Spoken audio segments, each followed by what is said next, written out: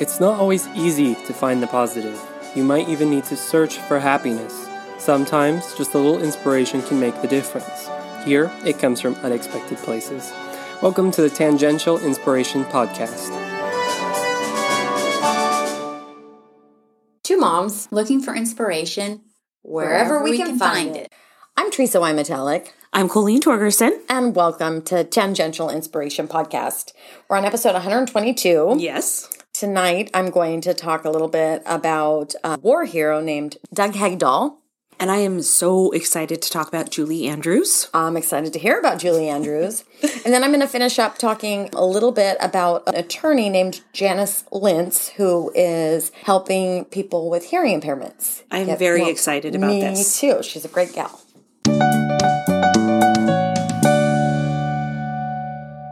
We've talked a lot about war heroes on previous episodes during Tangential Inspiration. And some of those war heroes have been on the front lines, like the Tuskegee Airmen that we've chatted about. Others have been heroes that are more behind the scenes, like Florence Nightingale, right? Irina Sendler. But not every war hero is a hero because they, had battlefront courage. One of those heroes is Doug Hegdahl. If you're not familiar with the name, that's because most people haven't even heard of him. But everyone, I think, should know this guy. Great. Doug Hegdahl III was born September 3rd, 1946 in South Dakota. He was a petty officer, second class in the U.S. Navy during the Vietnam War.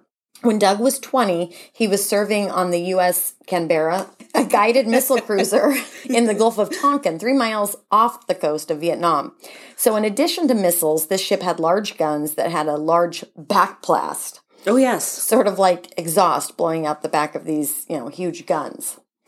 One of those blasts knocked Doug overboard, and nobody noticed at the time. Apparently, his crewmen didn't want to get him in trouble. I don't know where they thought he was, but they didn't turn him in right away as being missing. So Doug swam for hours before being picked up by some Vietnamese fishermen who treated him very well, but turned him over to the North Vietnamese army. Back on Doug's ship, nobody knew what had happened to him. Wow. Thinking that they were keeping him out of trouble, his crewmates didn't report him missing for a few days. Trying to be good friends, but I know. Days hours is one thing. Where's he hiding on a ship? True. Yeah. So anyway, by then, everyone had assumed he must have drowned. When the North Vietnamese army took Hegdahl into custody, they thought he was some sort of spy or a commando. He was taken to the notorious Paulo prison nicknamed Hanoi Hilton. The Hanoi Hilton was known for its miserable conditions, poor food, and unsanitary conditions. This is where most captured U.S. prisoners of war were taken to be interrogated and usually tortured. John McCain, who we talked about in episode 47, spent over 5 years. I can't even imagine. I know. As a prisoner of war. The North Vietnamese beat Doug horribly, and he was being interrogated, and they used torture while they were interrogating him. He decided to play dumb as best he could. He thought that was the best way he could survive, and he didn't want to tell them anything valuable. Right. So he played up being stupid and acted like he was this country bumpkin, and he said it was like, the people he grew up with in South Dakota. He was just trying to be like some of them. Right. So because of his act, he looked, very young. The North Vietnamese believed him, and they didn't see him as a threat. So they thought he might be someone that they could use in a propaganda campaign. Okay. So Doug agreed to be part of this propaganda campaign against the United States, and they asked him to write anti-U.S. statements. But Doug pretended that he couldn't read or write. Wow. So they brought in a teacher to teach him how to read and write so that he could do this. But the teacher gave up in frustration, and Doug got a nickname around camp. He was known as the Incredibly Stupid One. Since he was not seen as a threat, he was largely... this would be funny except for that it's war. I know. Yeah. I'm trying not to laugh and giggle, but honestly, I'm just amazed at his ingenuity. Yeah. It's like a sitcom, like MASH, or, back in that day. Yes. So since he wasn't seen as a threat, he was allowed to walk around the camp using his broom to sweep. So this allowed him to find out what was going on all around camp. He could pass messages, and most importantly, he got to know who was being held in the camp. He would also perform some small acts of sabotage, including disabling 5 trucks by putting dirt in the gas tanks. Oh my goodness, that's great. Hedgall also pretended that he needed new glasses. And when he was taken into the city of Hanoi to have new glasses fitted, he memorized the route and location of the prison in relation to various landmarks. Okay. During his stay at Howlow Prison, Doug Hedgall memorized the names of 256 prisoners. Oh my goodness. By using the tune, can you guess? Old MacDonald had a farm. Oh my God. I was just going to say like Cap Town Races or something. I don't know why that came to mind. He put the prisoners' names into the song to help him remember.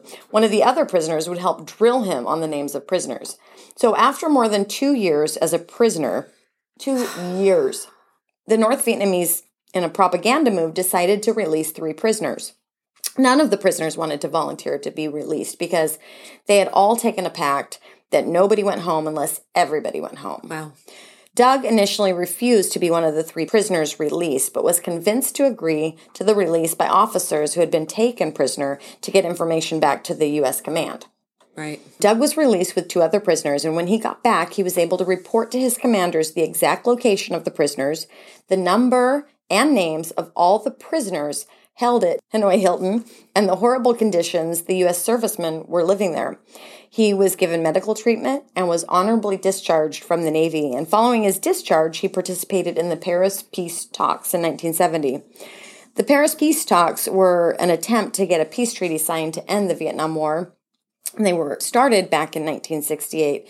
Never was very successful, but it did help pull the United States out of the war, and it did help secure the return of U.S. prisoners of war. Oh, that's great. Yeah. So that part was successful. Doug Hedgall was present during these proceedings and was called as an eyewitness to describe the camps and conditions of the prisoners. Additionally, Hedgall's remarkable memory of all the prisoners' names helped ensure the return of prisoners.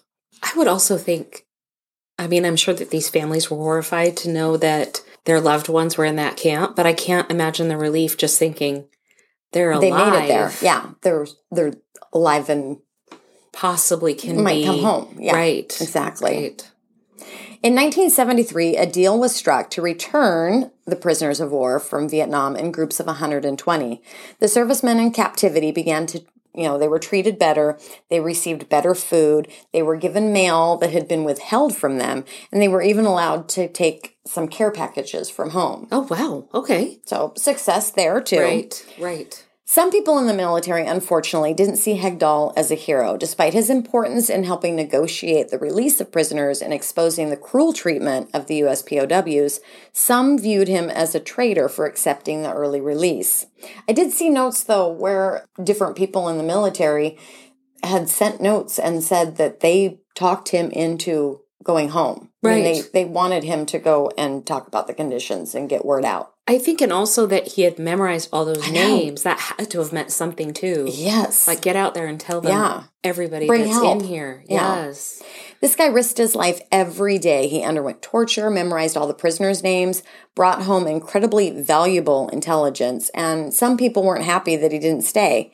I just find that incredibly sad. Me too. And I guess times haven't changed that much.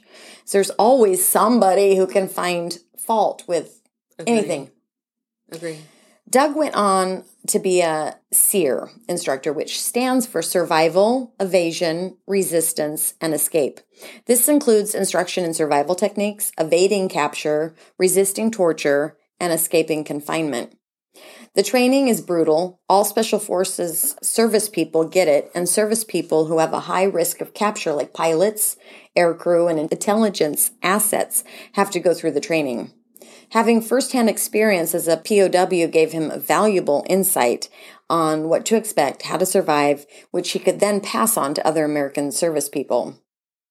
I didn't think I'd ever heard of Doug Hedgall until my husband mentioned him. Okay. But he was on an episode of Drunk History back in 2019, so people can go Google that show. Okay. And it has both him and Florence Nightingale, believe it or not, on the episode. Okay. So I don't think many people have heard of him, but definitely everyone should hear the story of this American hero. And on the Drunk History, they do it with a little humorous spin. But still, everybody should know about this guy. That's right. And we talked about humor last week, so it's okay. Exactly. Yes.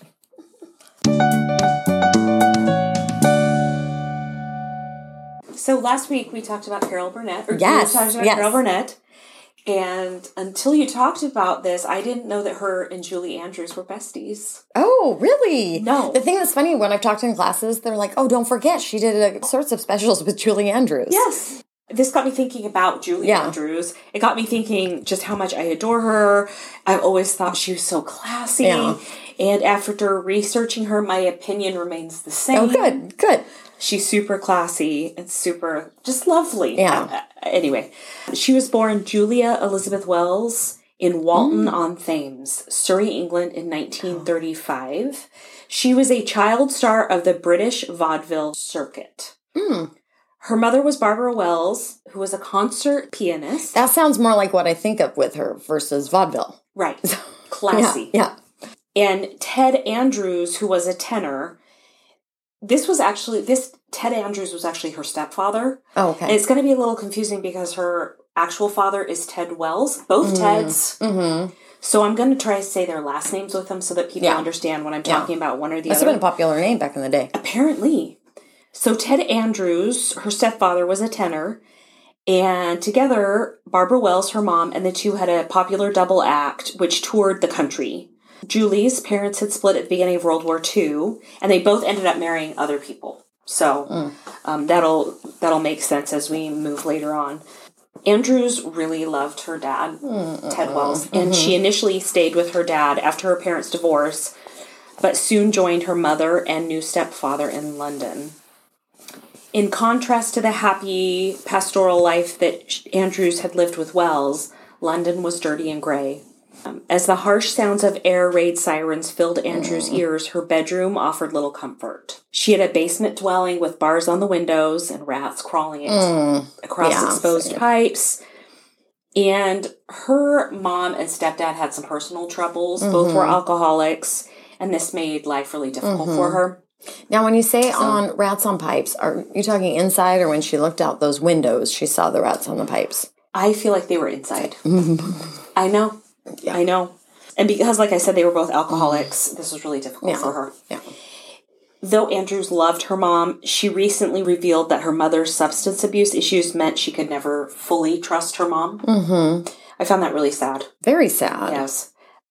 I thought this was really neat. Andrews' mother first noticed her daughter's amazing talent during World War II, when little 8-year-old Julie was hiding in a community air raid shelter.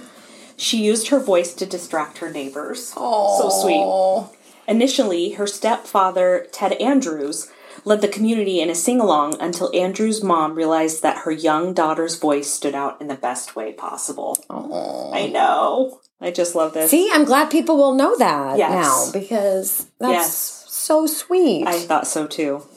She made her stage debut in their act, in this vaudeville act, at the age of 12. So that would have been about 1947, after the war was over. And then she began to perform on her own in variety shows, music hall performances, holiday pantomimes, and on British radio and television. Singing with her parents was fun, but Andrews felt destined for greater things. Yes. Well, and it's interesting, you talk about her being a classy lady, because this is not the childhood I would have envisioned that she had.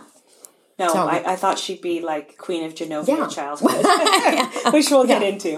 But yes, I really imagined more of that for her.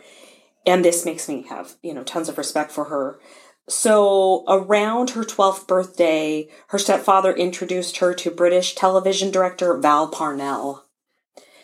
He saw her talent right away and immediately cast her in the West End revue Starlight Roof. I don't know what that is, but it was play. Her performing career really took off from there, and then when she was 13, she found herself performing for royalty. Oh, wow. I know. At 13. At 13. In 1948, she became the youngest solo artist to perform at the Royal Variety Command Performance Center for King George and Queen Elizabeth. That's a mouthful right there. Right. So just to give you guys some context, King George and Queen Elizabeth, I believe, would have been King Charles. That's his grandparents. Oh, okay. So just to... Because everybody's been watching The Crown. So I know. So in my own head, I wanted to You're make picturing that distinguishment there. So She remembers being amazed by the whole experience. Her family really relied on her heavily. And at age 15, the money that she earned was already paying the family mortgage. Wow. Yes. I thought this was so sweet. So her actual father, Ted Wells, because she was kind of this child star already, and her money was going to help with this mortgage, he was a school teacher. And so he just really made sure that he fostered Julie's love of reading and writing still, so that she had that. Something to fall back on, Yes. just in case. Gifts which served her well during her touring years when her academic education was curtailed by her commitments. Yeah. So, on the other hand, her stepfather did get her lessons at the Independent Arts Educational School. There she met and trained with a concert soprano and voice instructor. Her name was Madame Lillian Stiles Allen. That's a mouthful, too. Yes. I love this. Julie says she's had an enormous influence on me. She said she was my third mother. I've got more mothers and fathers than anyone in the world. It's a good way to look at it. Cute. Yeah. Yeah, I thought that was really cute of Julie to say that, and I love that. Also, this woman, Madame, I'm just going to call her Madame, that taught her, said that Julie possessed the rare gift of absolute pitch. Oh. Julie kind of refutes this. Of course, we're always hard on ourselves, right, in 2008. So she said, Madame was sure that I could do Mozart and Rossini, but to be honest, I never was. So, I mean, I think she's wonderful. And I think many people would disagree with her, yeah. Yes. But I love that humble heart. Me too. Yeah, that spirit. Of her own voice, she says, I had a very pure, white, thin voice, a 4-octave range. And then she says, dogs would come from miles around. I thought that was so cute.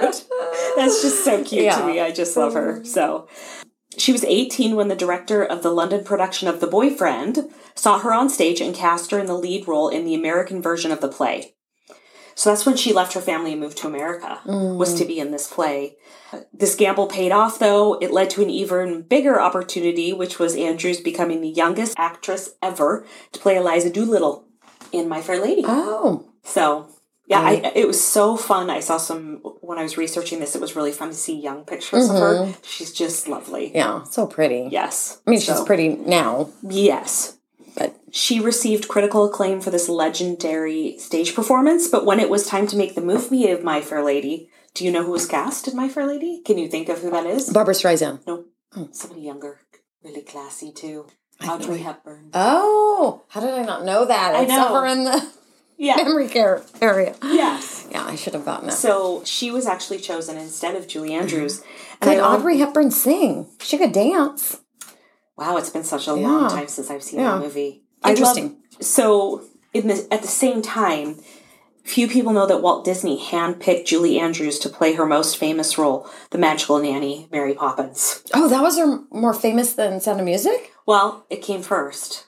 Okay. So, yes. I didn't realize that. Yeah. I thought it was the other way around. Yes, they were really, really close. Mary Poppins was so good, though, too. She's just lovely. I've overused that word. No such thing. Right. He saw Andrews play Queen Guinevere in Camelot on Broadway. And the second the show was over, he rushed backstage to offer her the part. Oh, my gosh. I just love that. At this time, she was 4 months pregnant with her child. Oh. He probably didn't know that. Right. Right. And so she worried she'd have to turn down the role. Disney said, I'm going to just delay filming until... Good for him. So that Andrews could have that part. Yeah. That's how much he wanted her. Yep. I love that. As it turned out, name recognition didn't matter to moviegoers. Mary Poppins beat out My Fair Lady and topped the box office that year. Probably felt kind of good. Yeah, but it was so cute. Yeah. She says, while this kind of rivalry could have made for a huge Hollywood feud through it all, Andrews and Hepburn remained good friends. Oh, good. This role was Julie Andrews' motion picture debut in Mary Poppins, and this won her an Oscar. So it was actually her first film debut.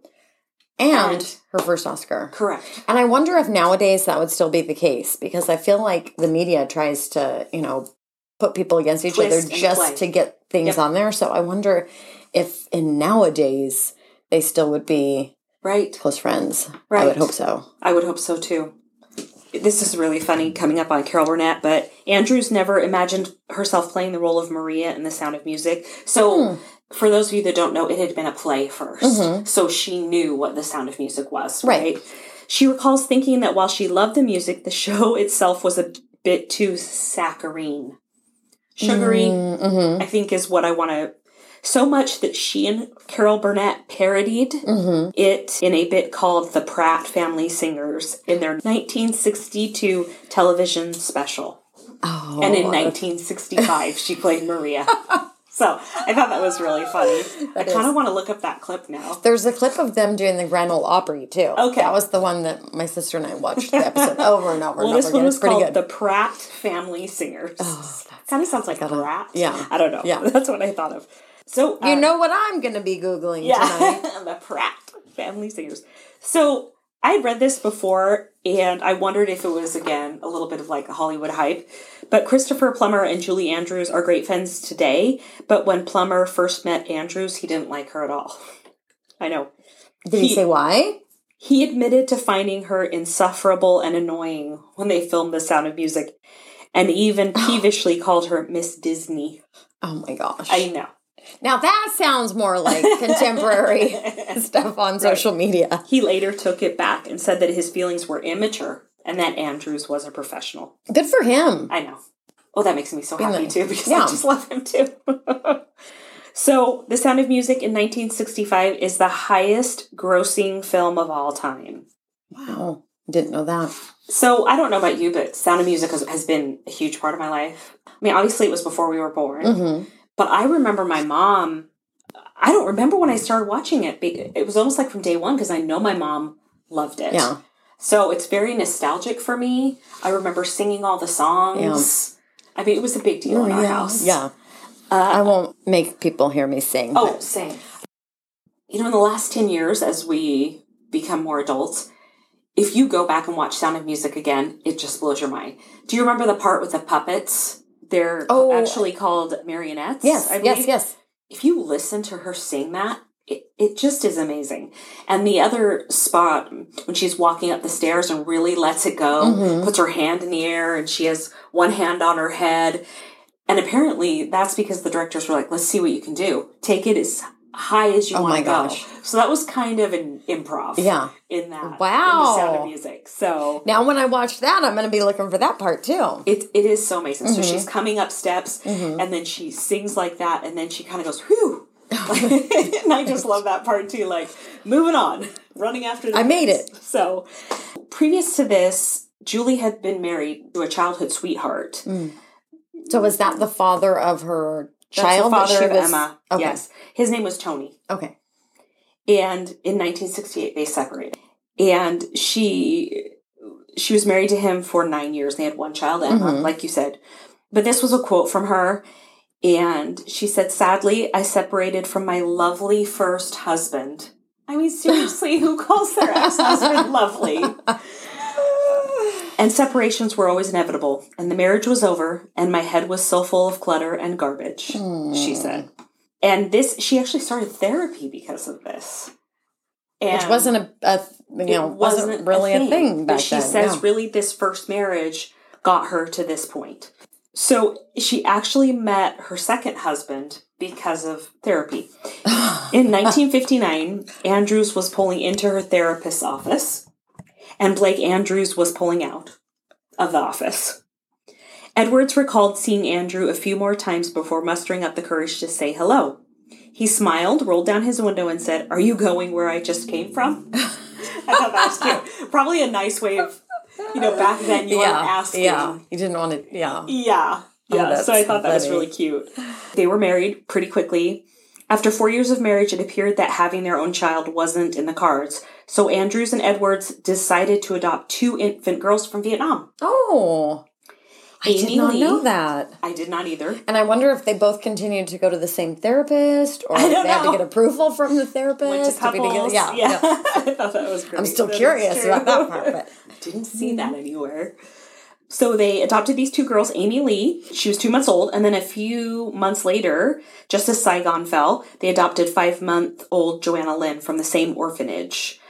They knew that growing up in America would be challenging for the girls, but according to Andrews, love got them through. I so admire that they did that. I love Yes. it. So I had no idea. me None. neither. Yeah. Years later, Andrews described her relationship with Edwards as a love story, but the romance wasn't always easy. According to Andrews, Edwards was charismatic and hilariously funny, but he also suffered from intense bouts of depression. Despite these challenges, the couple stayed devoted to each other and made it work, taking it one day at a time. Very wise. Great. I want to loop back to her first husband just to kind of wrap that up. Her first husband died in March of 2022. And she had this to say: Tony was my dearest and oldest friend. He taught me to see the world with fresh eyes, and his talent was simply monumental. I will miss him more than I can say. So I thought that was really sweet. And also just... How healthy for her and also healthy for their child together. Yes. To see that her mom still had those feelings for Sure. her father. Sure. So just how she says his talent, her first husband did all the costumes for Mary Poppins. Oh my gosh. I know. Which are Talented. amazing. Yes. Yeah. Yes. So I wanted to just put that in there because, again, it just showed how classy she was. Yeah. She was also in a Broadway play called Victor Victoria. Oh, and they made a movie or something, Right. didn't they? And she did the movie as well. So we'll get to that, but this was on Broadway in 1995. And this was interesting. She wouldn't accept a Tony nomination for her performance. It's interesting because Teresa and I were talking a little bit about this before we started about awards shows. Oscars, yeah. Right. And this is why she turned it down. She felt that the rest of the cast and crew, which included her husband, Blake Edwards, had been egregiously overlooked. And she just really stood her ground. So, another sweet fact about Victor Victoria: as a special surprise for Andrews, during her final curtain call for Victor Victoria, the entire cast, along with Christopher Plummer, serenaded her with a rendition of Edelweiss, Andrew's favorite song from The Sound of Music. I know. So Isn't that awesome? And I love that she, would stick up for her whole crew like Correct. that and not take the credit for Right. stuff that everyone Right, she really participated felt that in. strongly. Yes, I think And that's very stood sweet. her guns, and I just love Good that. for her. During Victor Victoria, she started having trouble with her vocal cords. I don't know if you're So it's been a long time then. Correct. So that would have been around 95. After seeing a doctor, Andrews was relieved to hear that she had a non-cancerous growth. Even though Andrews planned to take some time to rest her voice, her husband Blake Edwards wanted her to join a touring production of the show. And that wouldn't be possible if Andrews didn't have surgery. In the end, she agreed to have surgery. She'd regret that decision for the rest of her life. The procedure to remove the growth wasn't supposed to present any risk to her voice. So in 1997, Andrews opted for the procedure with the understanding that after a few weeks of recovery, she'd be able to sing again. Unfortunately, instead of fixing the problem, the procedure scarred her vocal cords and left her unable to sing. When she learned about the terrible consequences of the surgery, Andrews felt like she, quote, lost her identity. Yeah. I had little tears in my eyes when I was reading this part, when I was researching this part, by the way. All your livelihood and just everything Everything. you've done. Yeah, Yes. gone. Not ready to accept her diagnosis, Andrews hoped that doctors would somehow reverse the damage to her vocal cords. She went through multiple surgeries. She tried different vocal exercises, but with limited results. One doctor was able to remove some of the scar tissue and improve Andrews' speaking voice, but fully restoring her singing voice was simply impossible. I know. I didn't realize, I guess, too, that it had taken away even her speaking voice before this additional I just don't surgery. even know how all of that works. I don't really either. When she learned Talk that about devastating. Yes. And when she learned that she couldn't sing anymore, Andrews went through the stages of grief, including denial and depression. Eventually, she realized that singing wasn't her entire identity, and she found a new way to be creative. Already the author of several books for older children, who knew? I didn't know that either. Andrews decided to write books for younger children with her daughter Emma. Oh, that's sweet. I know. We'll get into that a little bit more. So you have seen Princess Diaries. We were talking about that from the beginning. The reason I asked Teresa, because she has 3 boys. So I thought maybe the chances are she might have not seen it. But remember for a while they were watching I say they, but it was like Nick was watching High School Glee, Musical. yeah, and those ones. I think mostly with Sophie. Yes. But still, it was going on in our house. So. Yes. So this was actually Anne Hathaway's feature film debut. That was one thing I wanted to throw in there because I thought she did such a great job. She's in it, amazing. too. Love her and Get Smart. That's a funny movie. Oh, I haven't seen that one. Oh my gosh, you gotta watch that. This is also one of my daughter's favorite films. I mean, it's got great music in it. It's like Mandy Moore. I think there's a Kelly Clarkson song in there too, but it is one of our favorites. And also, I just have to throw in, it was Princess Diaries 2 was my introduction to Chris Pine. That's why okay, so he wasn't in the first one because I think I've only seen the first one. Okay. He's in the second one. And with Chris Pine, so he was in Wonder Woman. Correct. Yeah, very good in Wonder Woman too. My favorite. Yes. He was just in the People magazine. And Captain Kirk. Yes. The list goes on. Yes. Colleen can give you the whole list. But he said he was feeling very fly back in the day with his long haircut. And I've never heard that word before. Feeling very fly. And then his agent or someone said he looked like Rachel from Friends. And so he's like, I'm not so fly. I'm not and I so just cool. thought it was hilarious that he doesn't take himself too seriously. No, he doesn't seem to. So I know I've even seen that he's admitted that he's a crier. Oh. I was like, Friends. So this was so interesting to me. I loved it. The film was an unexpected commercial success. Despite earning mixed reviews for its plot and themes, Hathaway's performance was widely praised by film critics, ranking it among the most profitable films of 2001. The other reason I thought it might not do well is it was rated G. Mm. I was like, Isn't that sad that, Right. yeah, I know. But because it's a darling movie. yeah. If you haven't seen it, I think it still lives up today. It's I just agree. darling. So she was semi-retired when she was cast as Clarice Rinaldi, who is Mia's grandmother and Queen of Genovia. Gary Marshall, he's the director, personally invited Andrews to discuss the film with him. Andrews identified the director as the hook that convinced her to accept the role. She was a longtime fan of his work, and she didn't even read the script. it doesn't surprise me just because they agreed to probably do it. it just had mutual Yeah. admiration for each other's work. Yes. So that's I just awesome. love that. I'll do it. Marshall insists that Andrews is the first and only actress he considered, having been a fan of hers since Broadway's My Fair Lady. Known for portraying princesses and nobility throughout her career, Andrews incorporated knowledge she had acquired about European royalty and mannerisms of Britain's royal family into her performance as Mia's regal mentor. Queen Elizabeth II had herself knighted Andrews 1 year prior, making her dame. Oh. So she's Dame Julie Wow. Andrews. Yes. I'm learning so much Yes. tonight. Yes. Marshall allowed Andrews significant freedom to determine Clarice's portrayal. That's why He we love it trusted so her. much. Yeah. I think Yeah. It's just her. So I wish you could see Colleen's face right now. It's just dreamy. glowing. Yes. It's glowing. Let's see here. Andrews also used the opportunity to mentor Hathaway. I thought that was so sweet. Although she maintains that the younger actress required very little training. Quote, she had great instincts, good talent. She has this ability to do humor, comedy very well. So other than actually honing her craft and learning from doing, she has it all. And then she went on to play the same character like we were talking about in Princess Diaries too. So I love these two women building each other up and I do supporting each other rather than I do too. being competitive. Yes. It's just very refreshing. It's so fun, and I really do feel like it comes through in that movie. They just had fun. While Andrews may have not been able to sing in the impressive 4-octave range that she had before the surgery, she did learn how to sing, which is I a can do less that. demanding song. So yeah, me too. Sounds much better than my actual singing voice. In 2004, in Princess Diary 2, she performed a duet with Raven Simone. This was so cute.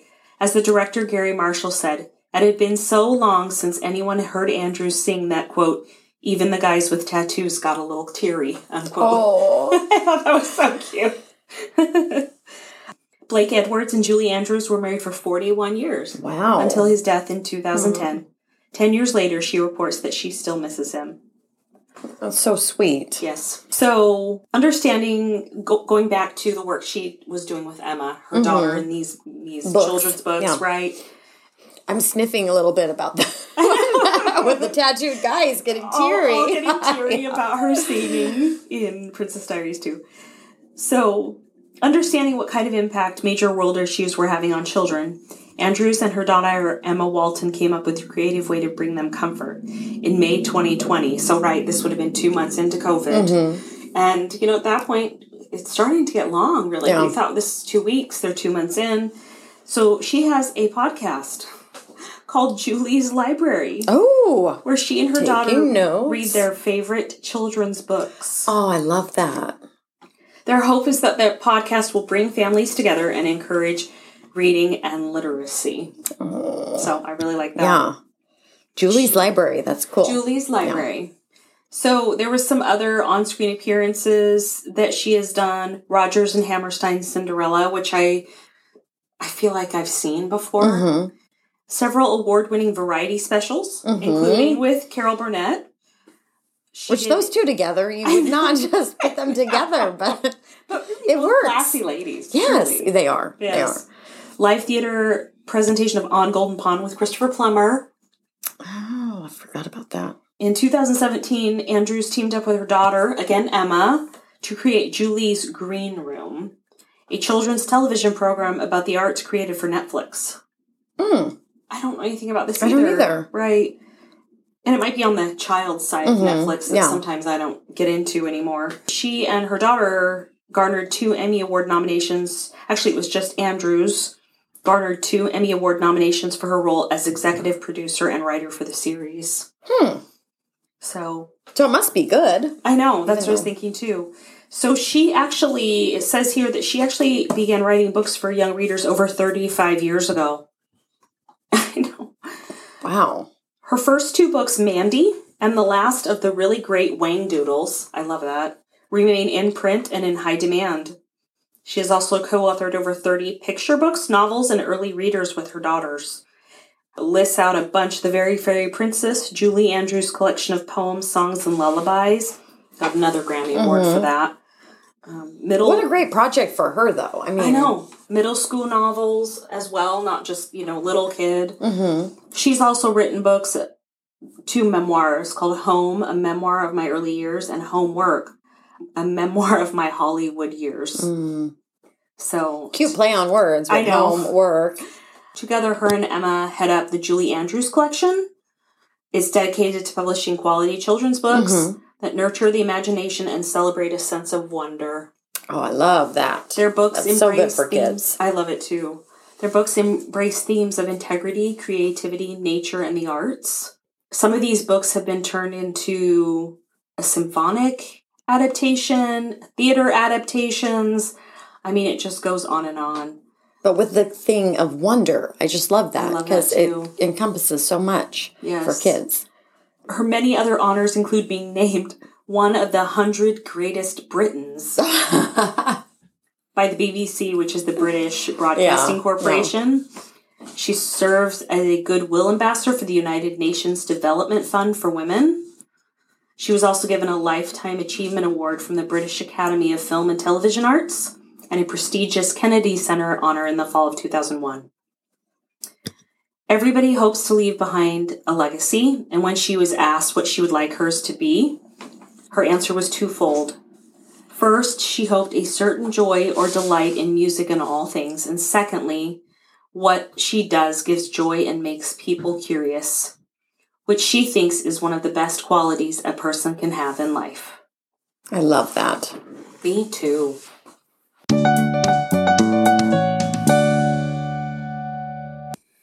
So last time, Colleen, you talked about your hearing loss. Yes.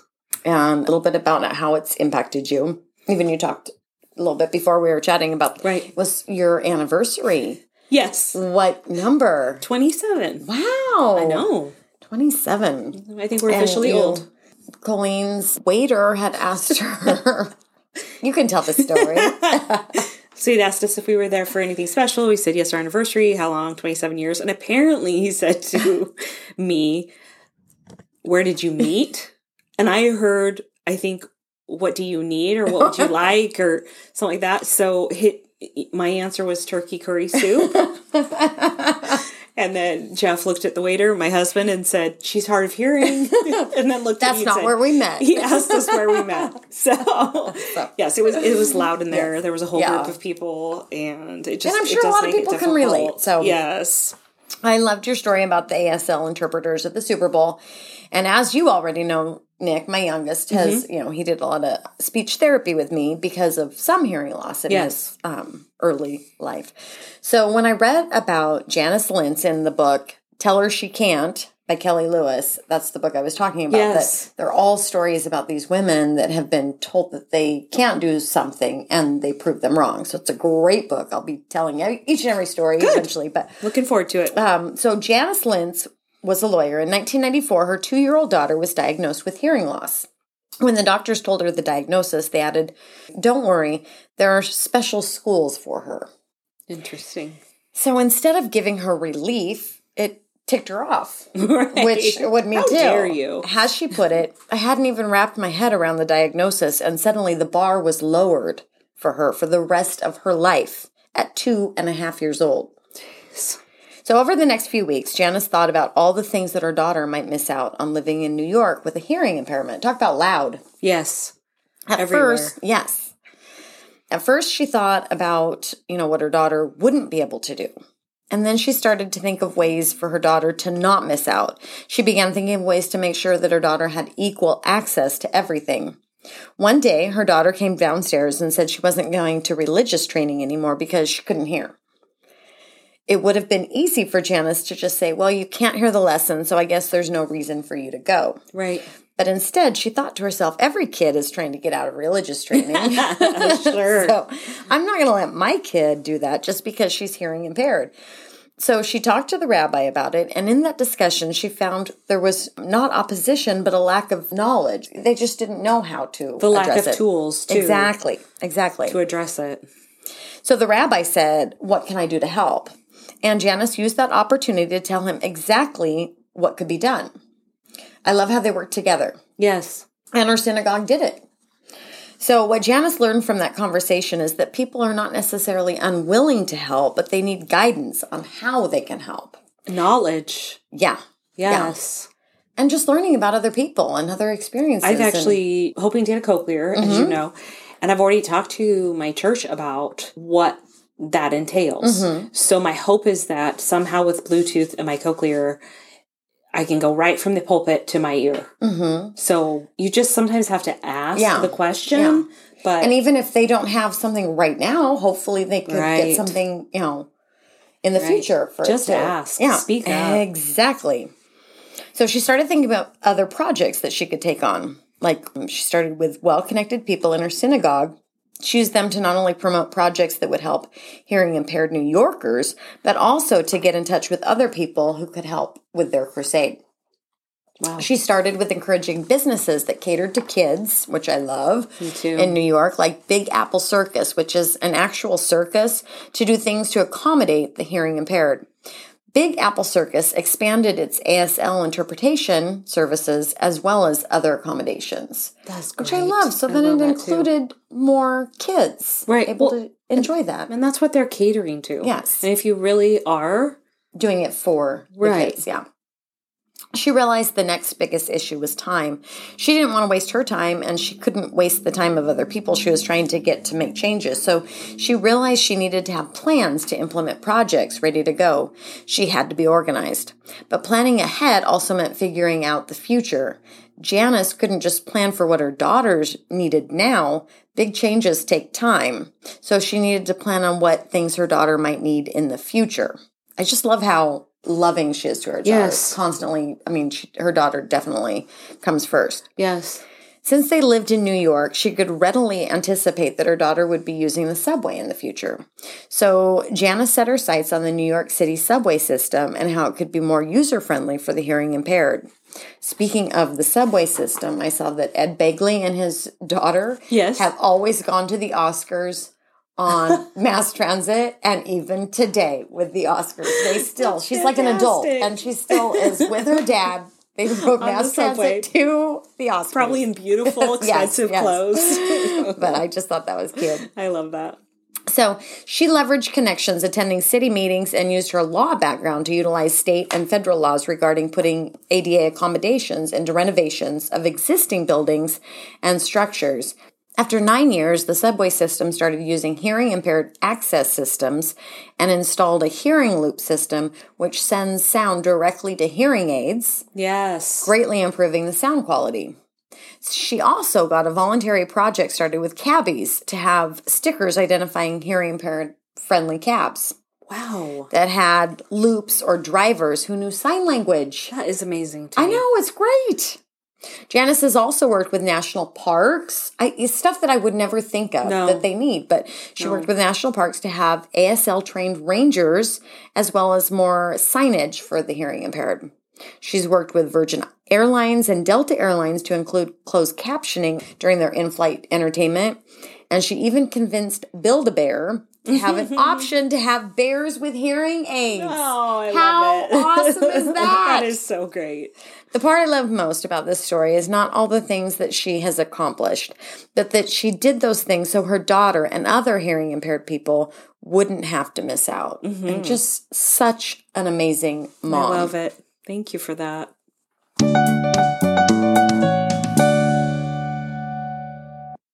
If you're passionate about what you do, then go for it wholeheartedly. Be prepared that if any time you may be surprised by a phenomenal opportunity that may come your way, and that's when I say, do your homework, be ready. Julie Andrews. Thanks for listening to Tangential Inspiration. We really want to hear from you. Email us your comments or story suggestions at tangentialinspiration@gmail.com or leave a comment on our website, tangentialinspiration.com. Our website has all our podcast episodes, show notes, stories, follow-ups, and links to websites and books we talk about. Like and subscribe to us on your favorite podcast app, and you can also follow us on Facebook, Twitter, and Instagram. Have a great week. Hanoi.